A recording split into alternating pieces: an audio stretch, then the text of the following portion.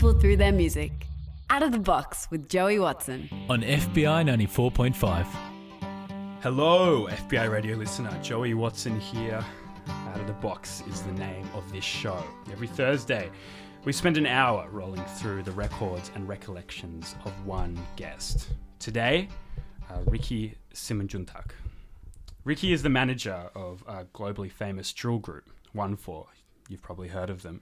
Despite pressure from the New South Wales cops and at least one violent incident that has landed them in trouble, they have become an international sensation with their very real, very Western Sydney style of storytelling.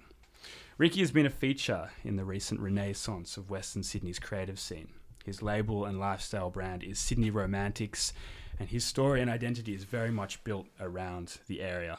There's heaps to unpack. Ricky, what's up? Welcome What's going on, Joey? Out of the Box. What up, FBI? How you doing? Good to be here. You're back in the scene. Yeah, 100%. I used to work here. It's been a year now, I think a year and a half since I left, but always good to come back. It's been a huge year at that. Yep. I want to start at the beginning, as we often do. Where did you live at the beginning of your life, Ricky? Born in Camperdown at the Children's Hospital there, and grew up in Merrickville, along Livingston Road as a kid, and then we moved to Canterbury when I was 8 years old, and I've been there ever since. What did your family look like when you were born? Just me and my mum and my dad. It was I had a half sister, but she was in Indonesia, so it was like only child pretty much growing up. What was life like in Canterbury? What do you remember of it? Very working class. It was very working class, and it was very diverse in terms of the mixture of nationalities and people there. There was a lot of people who had just moved to Australia. I went to Canterbury Boys as a kid, like in high school, Earlwood Public in primary school, and so I grew up around a lot of Lebanese kids, Greeks, Italians. And then later on, saw like a lot of Filipinos move into the area. I was always like, my parents were really active at church as well. So like, at that time, I was an Indonesian church that we were active in. It was kind of just a mixture of different cultures, I think. Yeah. Did church mean something to you at that time? Yeah, I mean that was a church. Church for us wasn't just a religious thing. It was because it was an Indonesian congregation. A lot of like Indonesians who had moved, like diaspora, that was our social gathering. So it was how we stayed in touch with our culture, how our parents got to sort of reminisce and like stay in touch with people like didn't have family. So that was our family, our extended family. So were you able to identify strongly with your Indonesian roots when you were young? Was that encouraged of you? Yeah, it was. It was like my parents spoke Bahasa to me at home. I was always encouraged to like engage in cultural like dance and events. Like, my mom always cooked Indonesian food at home. Even like my parents, like went as far to tell me like the history of my name and like the village that we came from, the royal lineage that we're from and stuff like that. So can you tell me a bit of that? What is the history of your name? My family name, Simandjuntak, it comes from Sumatra. The people are called Batak people. Very, very proud people. They almost look Pacific Islander themselves. Supposedly they came down from Cambodia and Thailand, as well as people crossing through Africa at the time. Funny story, there's my family name goes through generations. I think I'm like the 14th generation. My father's the 13th. And somewhere at the start of it, there was like 3 brothers. And these 3 brothers, when their parents died, the parents left them a buffalo. And the buffalo, they didn't know how to split this buffalo. Like they was like, how do we figure out how to divide this buffalo? So the story goes that the oldest brother said, I'm going to take the head because it's the most expensive part that I can sell at the market. And the 2 younger brothers got left with the back half. And the back half was, the buffalo was actually female, and so it gave birth. So the story goes The older brother became wealthy off the bat. The two younger brothers and the families thereafter didn't start off with money, but were able to sell and to farm. And I think the story goes that the two families are not allowed to talk. Like, so if I meet someone with my surname, traditionally, I have to ask, what number are you? Like, what generation are you from? Wow. And if they answer me a particular generation and a name, I know they're from my line and I can talk to them. Let's go to our first track now, Ricky. What do you want to play off the top here? I think the first song, like, the first artist that I really got like amazed by was Michael Jackson, like as a kid, you know, like I think the first song I ever heard from him was Bad. And I was like, who is this guy? Like, what is this? Like, this badass, like, this guy's just crazy. I didn't know anything about music. And I just remember, like, as I got older, I started to look through his back catalog. And when he was with Jackson 5 and stuff, I was like, man, this kid could sing so eloquently and, like, so convincingly. Like, for a 12-year-old to sing, like, a love song, like he had been in love, been brokenhearted, been through it all. I was like, this kid is, like, he has this feeling for, like, the human experience. And I remember hearing the song Darling Dear and listening to the bass line of it. And, like, the thing that always attracted me was bass line and drums ever since a kid. And I heard this song and I was like, man, bass line, the way he's singing, what he's singing about. Like, yeah. So the first song there, Michael Jackson, Jackson 5, Darling Dear.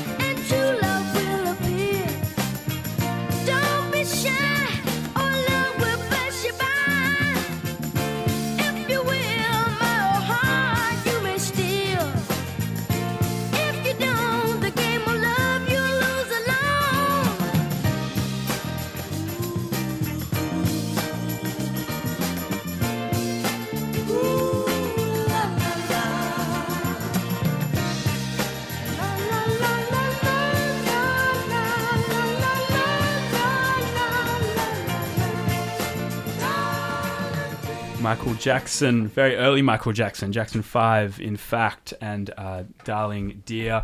On podcast and on your radio, I am with Ricky Simundjuntak for Out of the Box, Western Sydney legend now, and manager of the very famous rap group OneFour. Ricky, where were you in life when you started to discover creativity and culture more seriously? I landed a job as a flight attendant for Emirates Airlines, and it was at a point in my life as 25 years old, and I was like really disillusioned with living in Sydney. I was like, what the hell am I doing here? Like, I think I was unemployed for a year.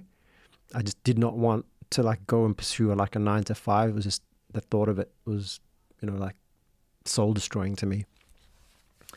And I applied for this job and I got in. And so I moved to Dubai. That experience really opened my eyes to, like, culture and what I started to become really interested in what culture is and how it shapes our behavior. And so I started to see it as, like, I remember reading it in a book, as like, culture is the sets of values that defines how we interact with each other. And so I looked at my culture and, like, even like being Indonesian, within Indonesia, there's, I think, 350 different ethnic cultures within that, you know, archipelago. And so where my mom's from, they behave very differently to my dad. And I started to see, oh, okay, cool. Like, I get this behavior from that culture and that sort of frame of thinking. And then as I started to see that, I think I started to understand then again how hip hop culture shaped me as a kid. Like, so as an Indonesian kid growing up in Sydney with no relatives here, or very few relatives, very few Indonesians in my school and where I encountered, I sort of like, am I Indonesian or am I Australian? I wasn't ever really sure. And even when I was flying, people would ask me, where are you from? I'm like, Australia. I'm like, no. Where are you really from? You're not Australian. I'm like, yeah, I'm Australian, but my parents from Indonesia. And I started to question myself, like, where am I from? And so, yeah, I think the catalyst was figuring out how culture shaped how I saw the world, my sort of my worldview, and then my personal identity. I started to really search for who I was. And I think when I look back at it, I was really lost. Like, I had no idea. And like, I think moving to Dubai even confused me even more. I was like, damn, like, I'm sort of this nomad just drifting around. Maybe we can play a tune now. What do we want to put on for that?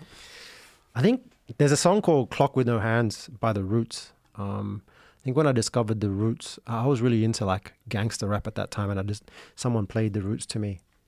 And I was like, oh, this is kind of different. They're playing like with a live band, and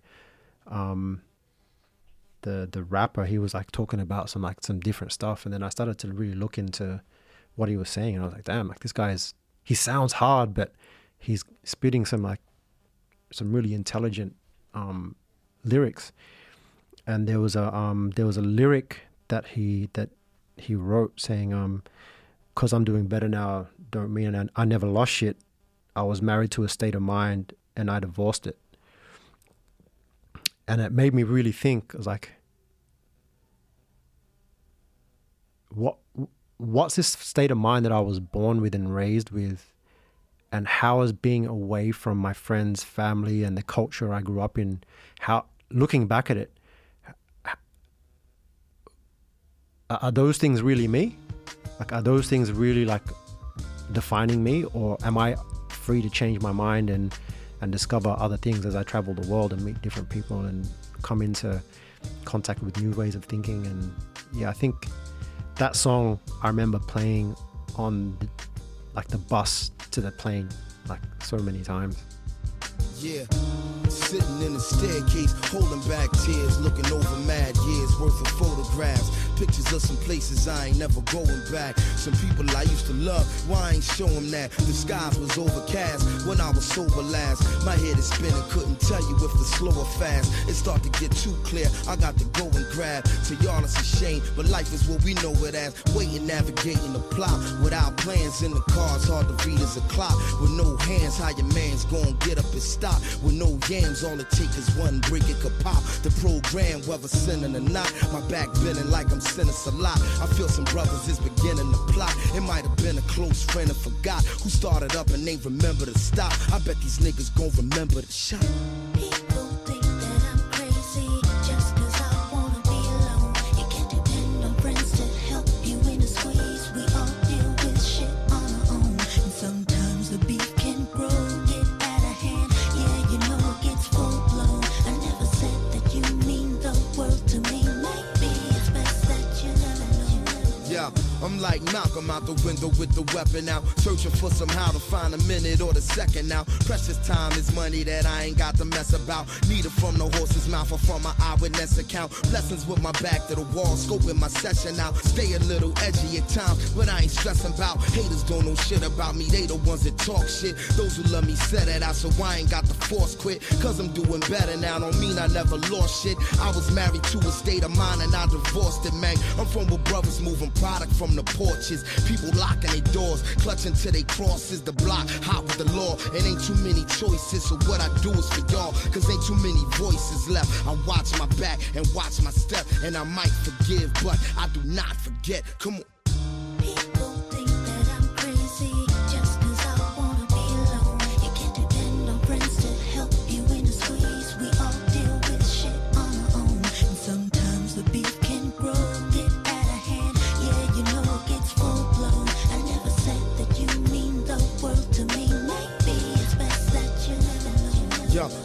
turbulent times, the blind leading the blind. Some call it evolution, some say intelligent design. You say you want a revolution, you out of your mizan. Your son's destitute and they pops all in the prison. My man's back in the jam, he like the back of my hand. He just attracted to scam, he right back in the can. I never sleepwalk, when you dead, you get your shut eye. I'm on the first thing in, I'm leaving on the red eye. My brother back in rehab, just had another relapse. But feeling suffers like he been fighting the inner jihad. Telling me ain't nobody true when they pretend to be that. So closer than friends, that's where I keep my enemy at. To any parties concerned, it's time to live and to learn. Until we able to grow, forever bridges will burn. My thoughts free as a bird that's just about to emerge. And every action is heard, it speak louder than words, yo. People think that I'm crazy just 'cause I wanna be alone. You can't depend on friends to help you in a squeeze. We all deal with shit on our own, and sometimes the beef can grow, get out of hand. Yeah, you know it gets full blown. I never said that you mean the world to me. Maybe it's best that you never know. That there was The Roots, some classic for you there. Ricky Simundjuntak is my guest on Out of the Box, along with a heap of other creative pursuits. Rick is the manager of FBI SMAC award-winning outfit OneFour. Rick, in the past few years, the world has started paying attention to Western Sydney in a new way. What was behind that? I remember growing up, being in high school, and there was these kids I hung out with all the time, and like I was too small to play footy with them. Like they were Islander boys, and they would smash me. Like I was a skinny, scrawny kid, but like I was always drawn to their musicality. Like there was Eric Baravalala, Leslie Taggy, his brother Rodney, Jason Vitu. Like they could sing, man. Like they could sing like nothing else. I was like, man, like why aren't these kids famous? Like when I used to listen to the radio, I was like, man, these kids could out-sing anyone. You know what I mean? Like I used to really think like these kids deserve to be famous. And I remember one day watching like Australian Idol when it first started, like that first year with Guy Sebastian and all those guys, Paulini and whoever else was on there. And I was like, man, like someone from Western Sydney has to win this thing. Like has to win this thing, you know, like and hip hop and R&B culture was really starting to emerge at that time. And yeah, I just remember thinking like the talent, I remember just being surrounded by talent, but just never understanding why it wasn't represented in our mainstream culture. Like why we never saw someone. And so I always knew that there was this culture in Western Sydney that people really hadn't learned how to appreciate. Like it was considered like this, they're just like, thugs, or like they were just like troublemakers out there, or like, you know, like it was very easy to stereotype, you know, at that time. From outside, you mean? From From outside, yeah. But even from inside, we didn't really like look at our culture and go, oh man, like this is really cool. It wasn't something that we would market. So do you think that the change had to come from within in terms of self-recognition before kind of everything that's now starting to happen 100%. was able to? 100%. How did that happen? When I came back from overseas, I started working with Sampa the Great very early. Like we met at a studio and like we started to help each other out, and I was trying to I didn't know what I was doing, to be honest, but it was like, this has to be heard. And from working with Sampa, I met B-Wise. And B-Wise introduced me to Ziggy, to Manu, to Blessed, to Ampha, to I Am Solo, to Willstar, to Manny, who were working out of this studio called Dream Big. I was like, holy crap, these are all from Western Sydney. Like, and the quality of music was phenomenal. Like, all those acts working out of this one studio. One studio. It was like a trap house. Like it was this one place in Alexandria. It was like they put up these walls illegally and stuff and made this like makeshift studio, and it was all this talent in one room. And then you throw in Leroy in there. Like you throw Leroy in as like a 13-year-old kid, and you've got this superstar team of people just getting better each day. I was like, holy crap, like this needs to be seen. And like, I remember, me and Ziggy just went on this like, this tear of like, this has to get seen and heard. So we just started going out, trying to use our networks. Man, I remember like, shout outs to my boy, James Rubin, who used to work here with Howe back in the day, and Shantan and all those guys. Like, he was a booking agent based overseas, and he would send like his artists like out here. I mean, Joey Badass, like he booked Drake out here, Solange, and like we would do anything. Like we were running like weed to these guys, like anything just to meet the managers and to get in, you know, and to drop them some music from Western Sydney. And they were spinning out. They were like, oh, what? This exists here? Wait, hang on. Just slow down on that. You were running weed to these guys to drop mixtapes and beat tapes. That's crazy. Yeah, so like that's an amazing hustle. So yeah, we'd get a call, say like da-da-da's in town, like this manager, like they want looking for weed or place to party. I'm like, cool, hook it up, like let's go. Like that's our in, you know what I mean? Like that's and our also hustle. check out this record. Yeah, 100%. Like again, this goes back to my hospitality and traveling.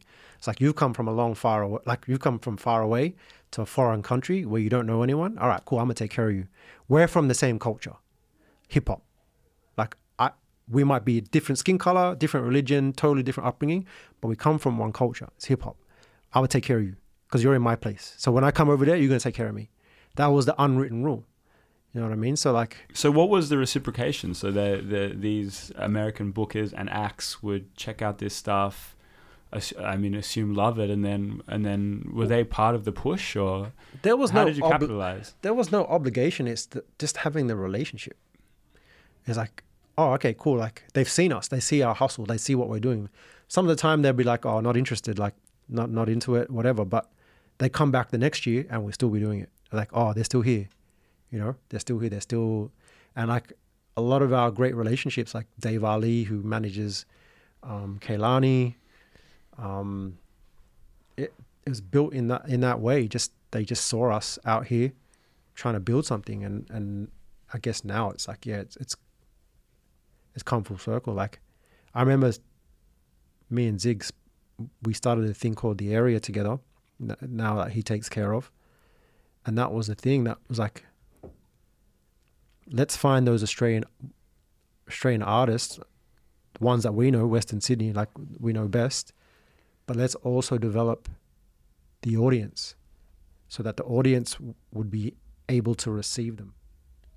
Tracks was the one for me. I think Tracks, when we started Tracks, I got to get really, it forced me to really delve into the grassroots. And FPI was part of Tracks. This is the series of like Western Sydney workshops for up and coming musicians to learn a bit about the industry. Yeah, we came up with this idea, Tracks, and it was just to be able to give kids in Western Sydney a look into the industry, like that it's not this intimidating thing that's like with this impenetrable wall that can't be accessed.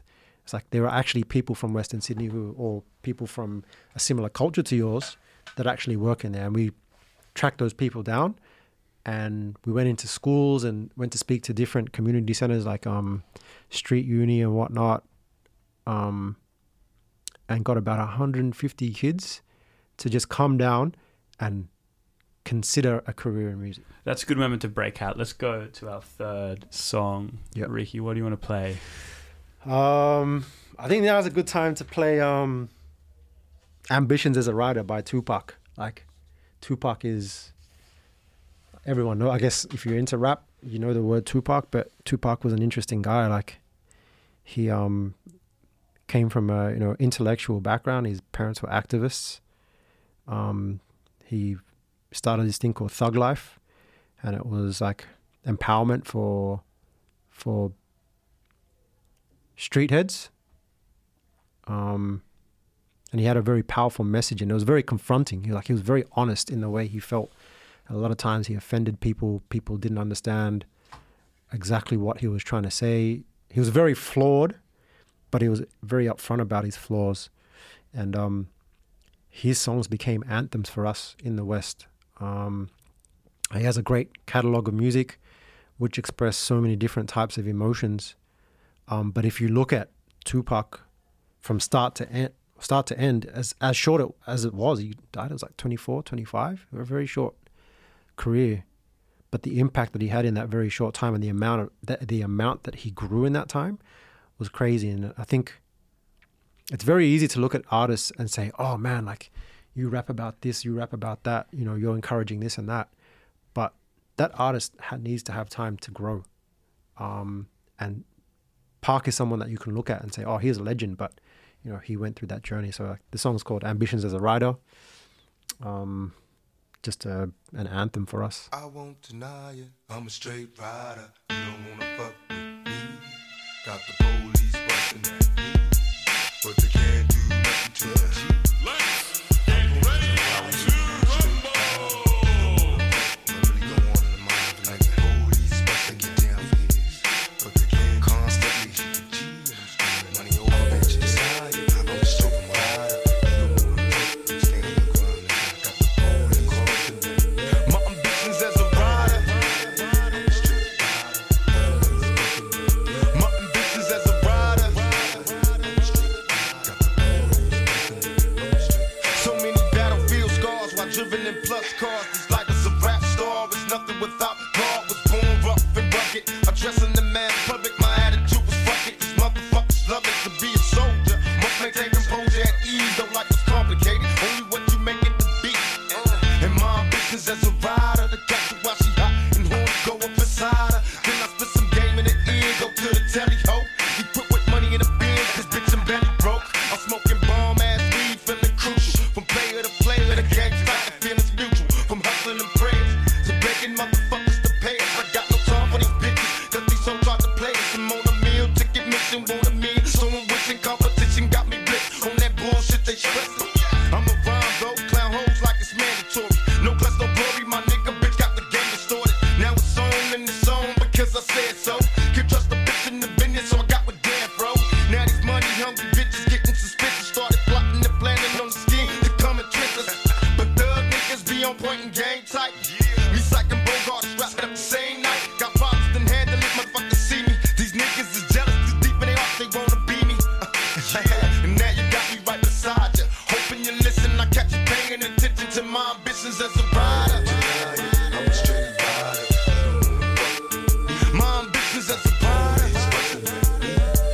But they can't do nothing. Keep it straight rider. It was my only wish to rise above these jealous coward motherfuckers I despise. When it's time to ride, I was the first officer. Give me the 9. I'm ready to die right here tonight and motherfuck they life. That's what they screaming as they drill me, but I'm hard to kill. So open fire, so you kill me, witness my steel. Spitting it adversaries, envious and after me.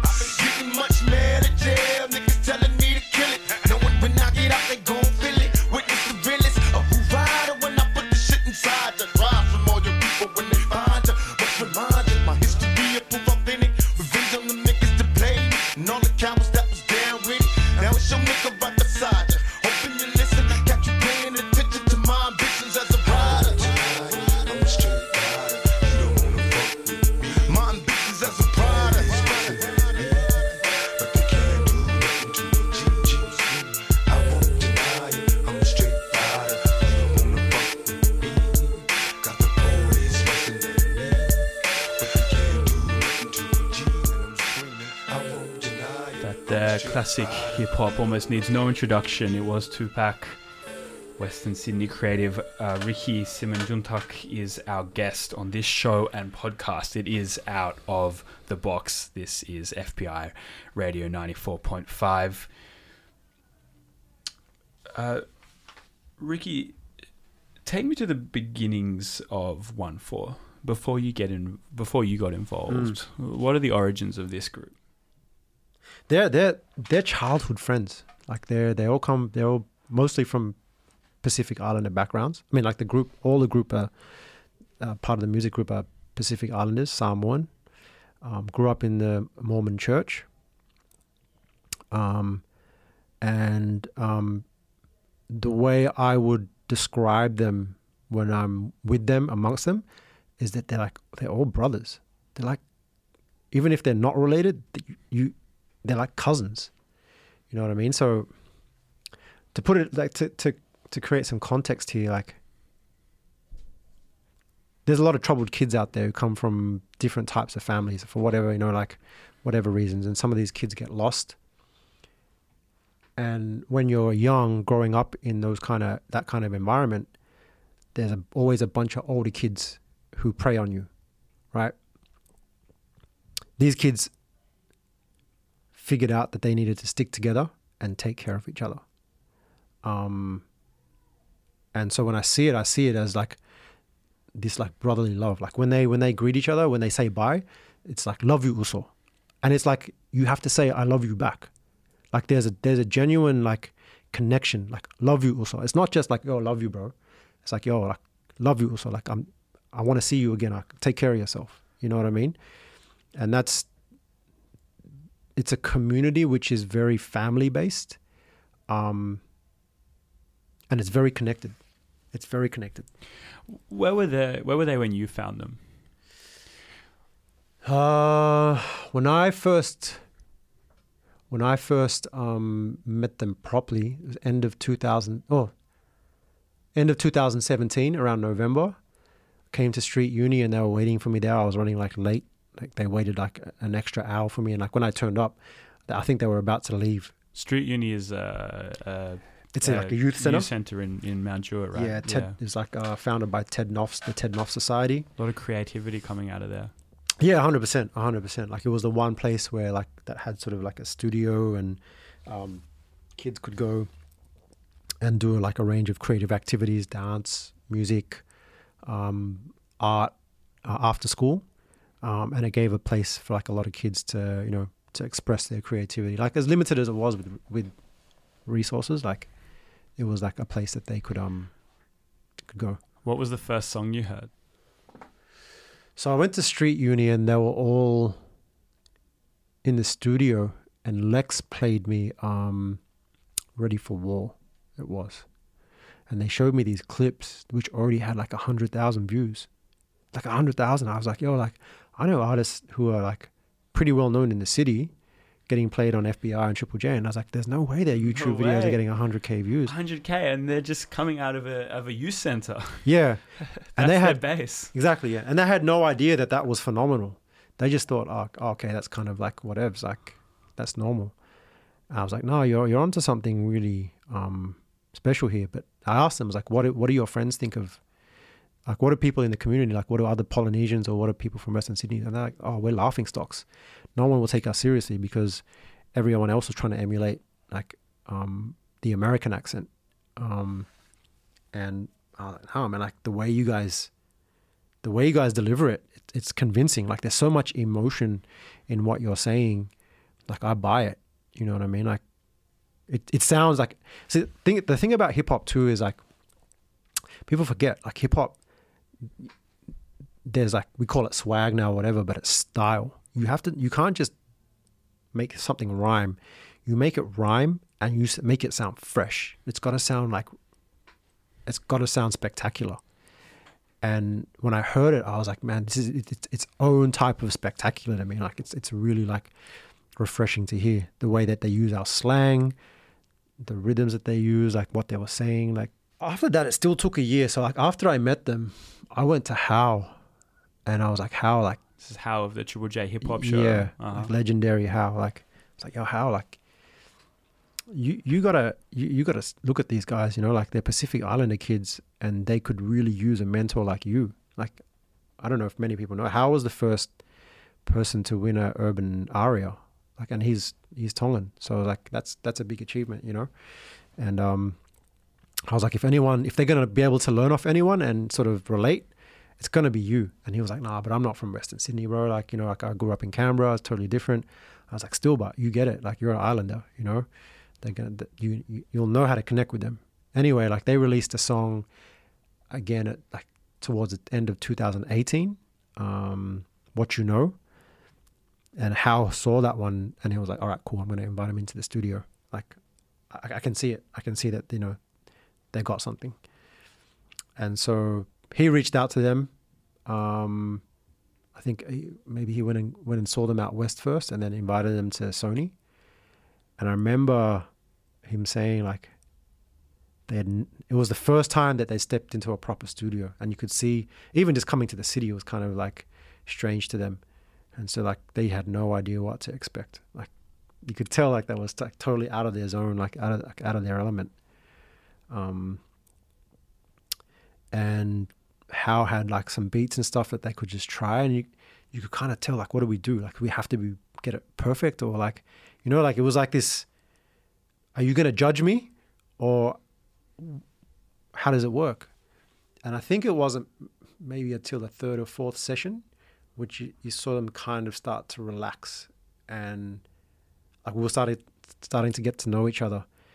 And I think what worked really well, I didn't really do much in those sessions. I was just sort of watching and trying to find a pattern in the narrative, and just to decipher who was the leader, who was the guy who had the creative vision, who was the youngster who was like the dark horse, who was the one who was out of control, just wilding out, and trying to pick those like character, like those archetypes, you know what I mean? But I think the one thing that we did really well, we brought Solo in, and Solo, like I am Solo, he's Tanzanian Tongan. So we had myself, Solo, Hal, and we just created a safe space for them to experiment. It was like, this is not a competition. This is the laboratory. And laboratory, you have to make mistakes. Experiment fails or it succeeds. Doesn't matter. That's part of the process.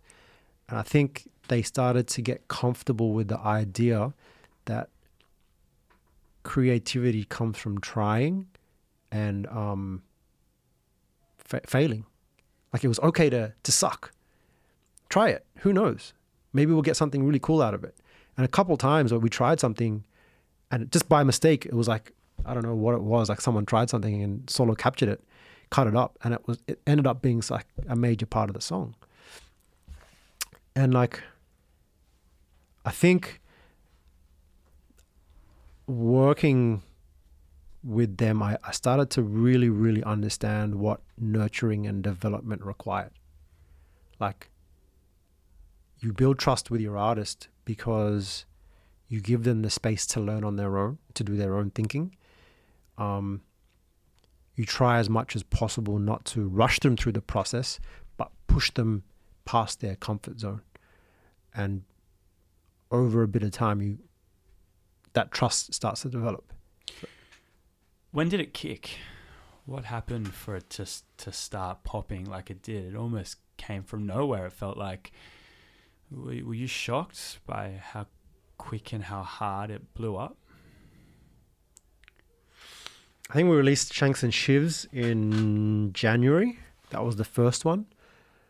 Second one was The Message. And I think by The Message, we were starting to get like more and more reaction videos. This timeline is only 2019, 19, right? yeah. This is 1 year. Yeah, 1 year ago. Shanks and Shivs, they did this. They got invited to do this show with Chillanet and a bunch of other rappers at Factory Theatre. And it was their first performance ever, and people wilded out. It was just the energy on stage was insane, but people just didn't know what to make of it. But it was nuts and it was exciting.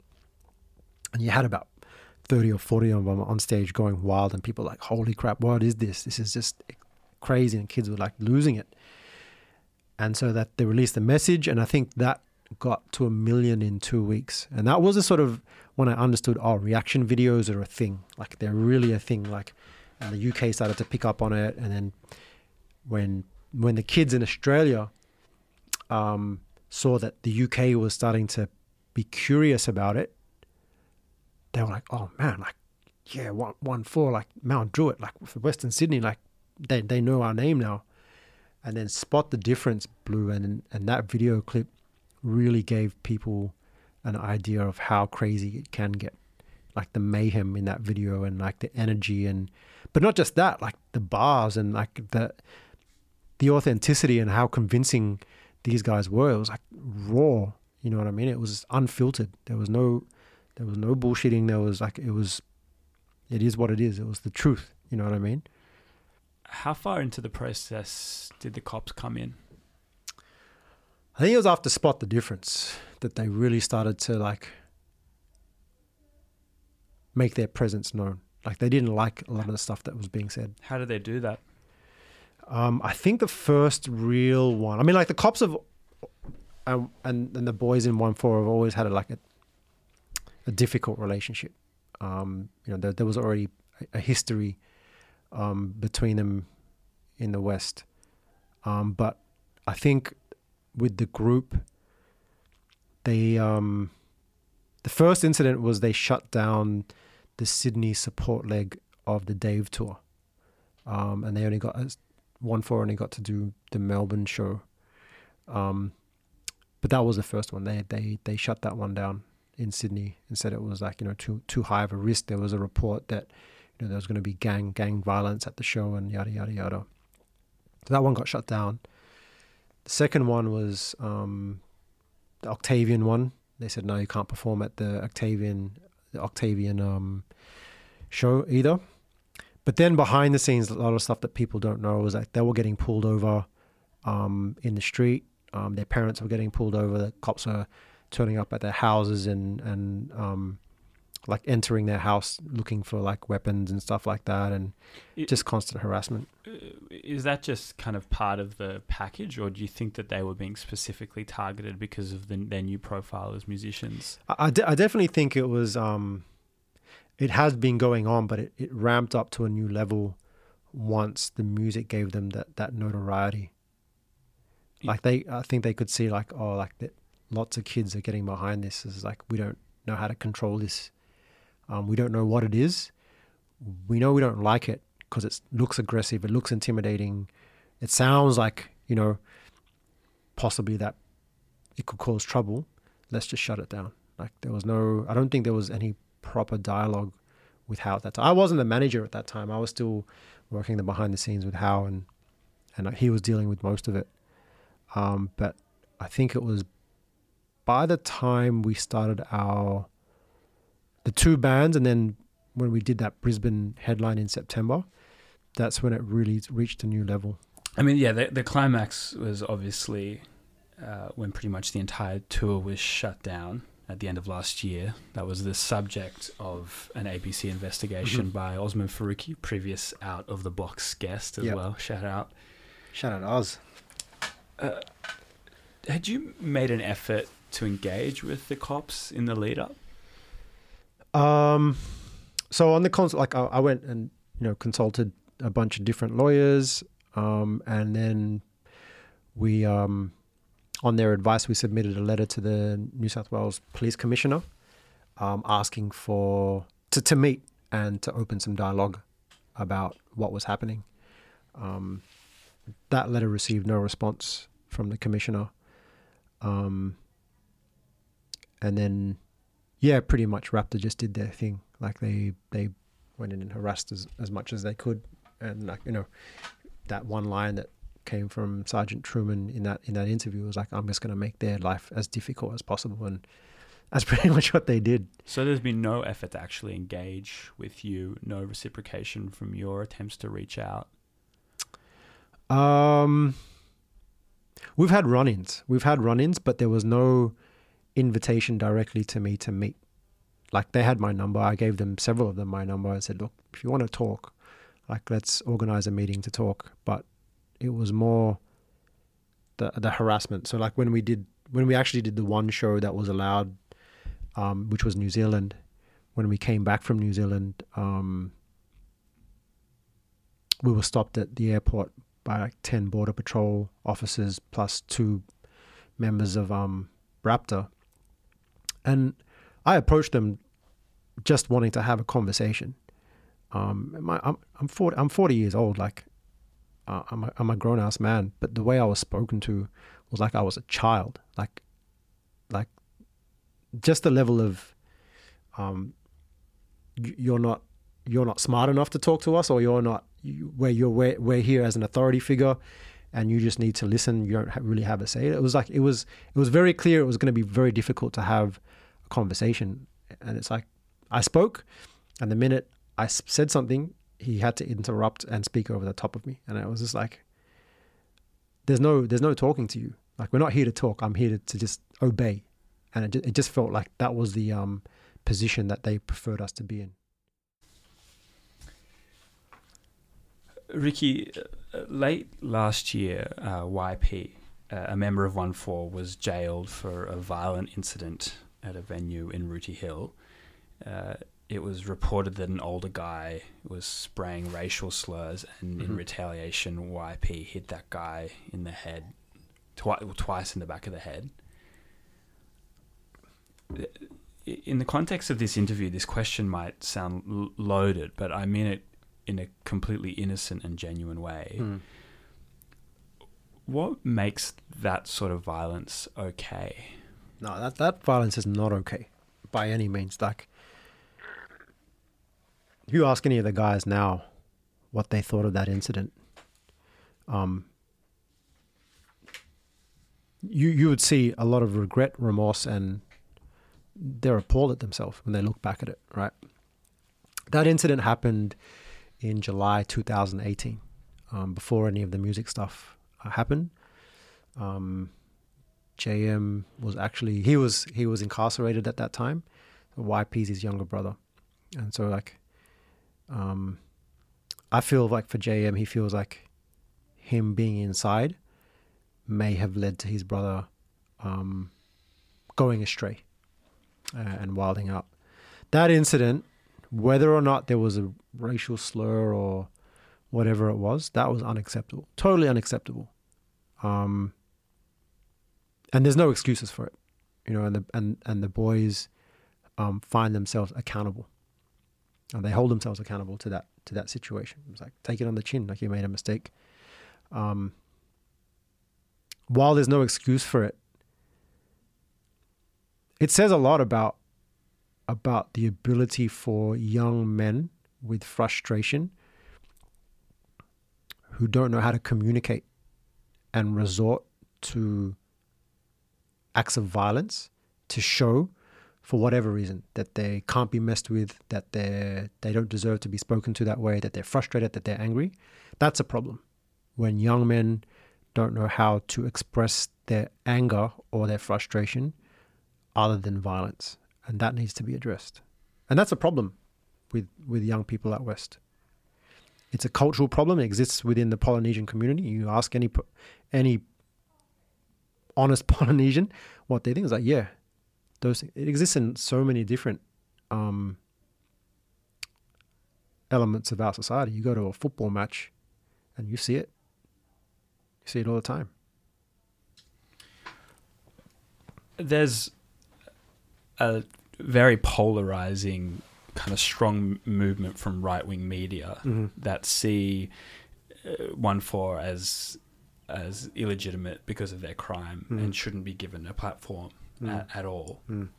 That's an incredibly unnuanced view and not one that we necessarily have to deal with because it clearly doesn't see the complexity of the situation. But there are also voices that have less of a platform, people from the area, maybe mums, dads, community leaders that are also concerned about what it means to be giving a group with that history a platform. How do you reconcile that? I think it's a very interesting conversation. Like, I'm by no means an expert at this particular problem, right? But I will say this much, like violence between youth in Western Sydney is not new. It doesn't come from this music, right? It's been around for a long time.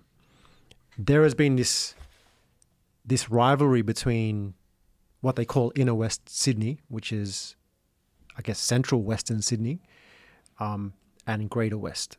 And that comes, for me, it comes from kids who have an issue with identity. It's like, I need to feel important. I need to feel like I'm part of something bigger than myself, and I'm looking for something to give me purpose. And when you're very young, and when there's like bad influences around you, when there's people who have been institutionalized, and when there's a bunch of temptations out there, it's very easy to influence a kid and say, oh, hey, like, we don't like those people over there. You know what I mean? And that becomes groupthink. So when people say, oh, the music of OneFour glorifies violence, and it encourages kids to pick up weapons and to hurt each other, like, I'll argue that point. I'll argue that point. Do I agree with the lyrics? Do I agree with all the things that have been expressed? Would I go out and do it? No, hell no. But I sort of reserve the right for you to express maybe what you've seen and been through. And it's interesting because if this has been a problem that's been around for more than a decade, it's interesting that we're now having this conversation because of OneFour's music. It's great that we're having this conversation because now we can talk about what the real problem is. What's the problem? Why does a kid feel like he has to pick up a knife to prove a point? Why do these talented kids feel like they have to go to desperate measures to feel valuable or to be important or to have a reputation? Like, what is it that leads it? Is there a better way that we can do it without policing them? Before we police them and make them feel like they're just troublemakers, how about we look at the potential? Well, you've now got members of the group in jail. You've got travel restrictions, a very heavy police presence, but an unbelievable amount of promise and a huge audience. How do you move from there? What's your strategy for OneFour? Man, every time I try to make a plan, it changes. Like, it's you can have plans, but I think you have to be able to adapt. And what I see are 5 young men growing and learning, whether it's from their mistakes or from their achievements.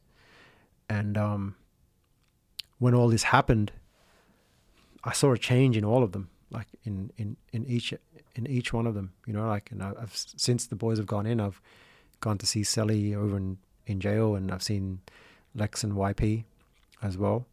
And I've spent a lot of time with JM and Spenny in the studio. And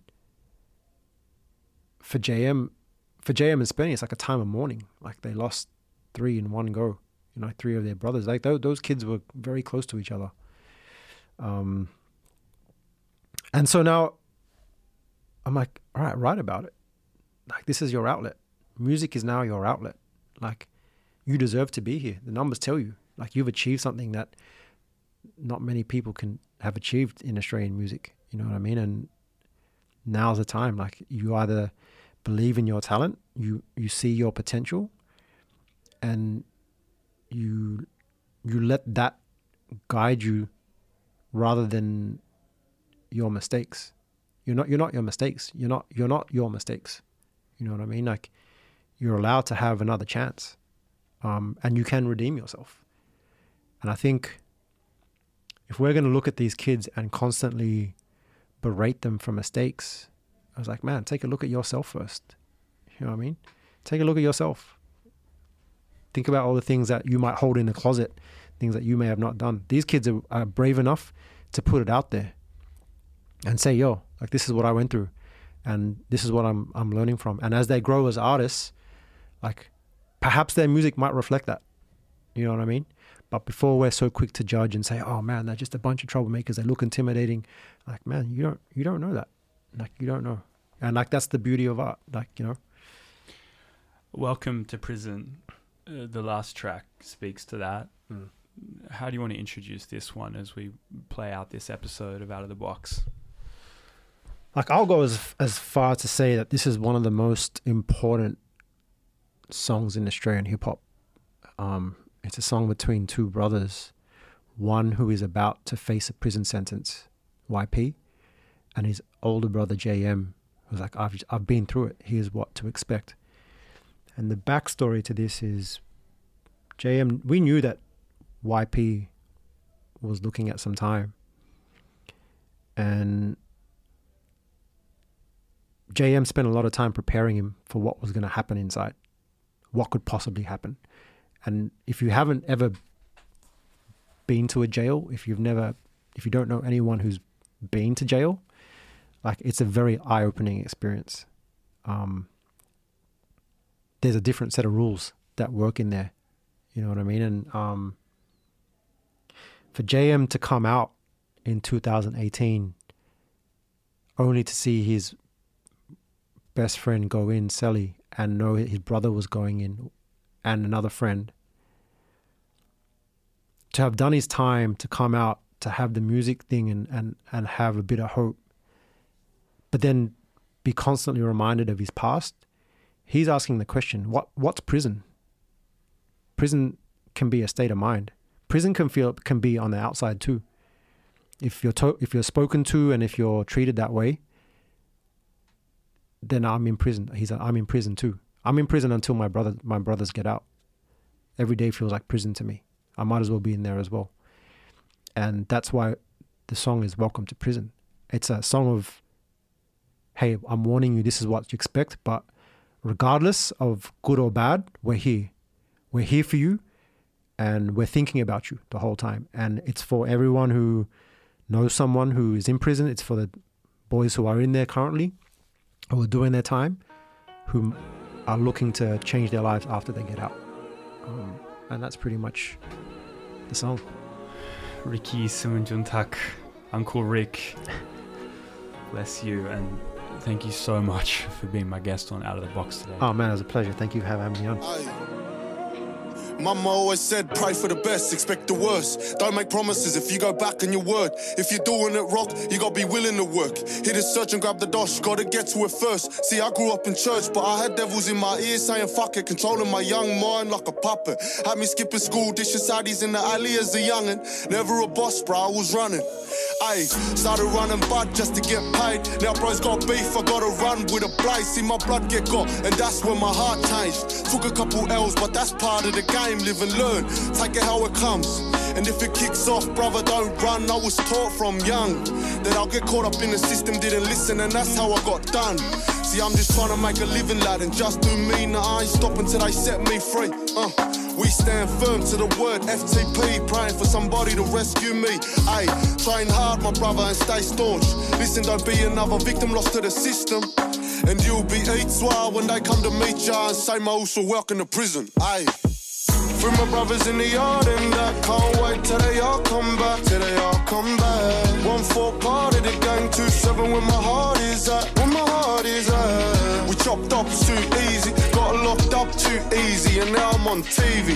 I bet it burns them to see me walk, they'd rather see me between these walls. Yeah, we always said expect the worst, hope for the best. Keep them close if you know they're down for a stretch. They call us ball runners with the utmost respect. Well known in the system, there's not much of us left. You also got the common snitch, biggest bitch, a dog that couldn't take the pressure for what he did. The lowest of the lowest that you can get as a cream. Have him leveled with the rest of them down in protection. Separated from the rest of us, cause our instincts always got the best of us. Paranoid thinking now there's no one left to trust. Don't get me wrong, the boys in here still don't give a fuck, but why's he acting sus?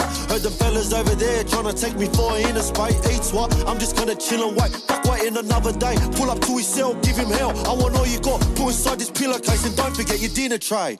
Ayy. See, I'm just trying to make a living, lad, and just do me. See, I ain't stopping till they set me free. We stand firm to the word FTP, praying for somebody to rescue me. Train hard, my brother, and stay staunch. Listen, don't be another victim lost to the system. Then you'll be eats wild when they come to meet ya, and same old, so welcome to prison, ayy.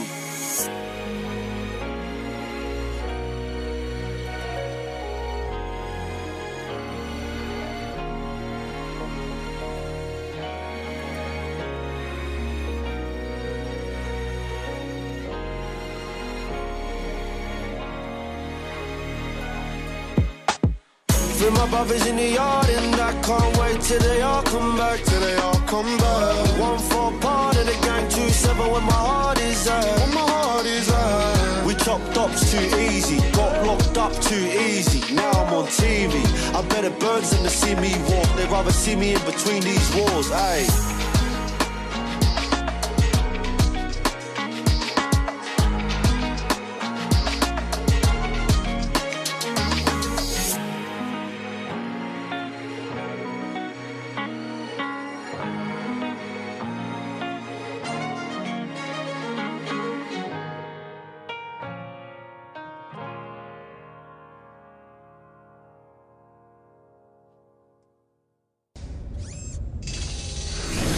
This podcast is produced by FBI Radio in Sydney. Find more at fbiradio.com/podcasts.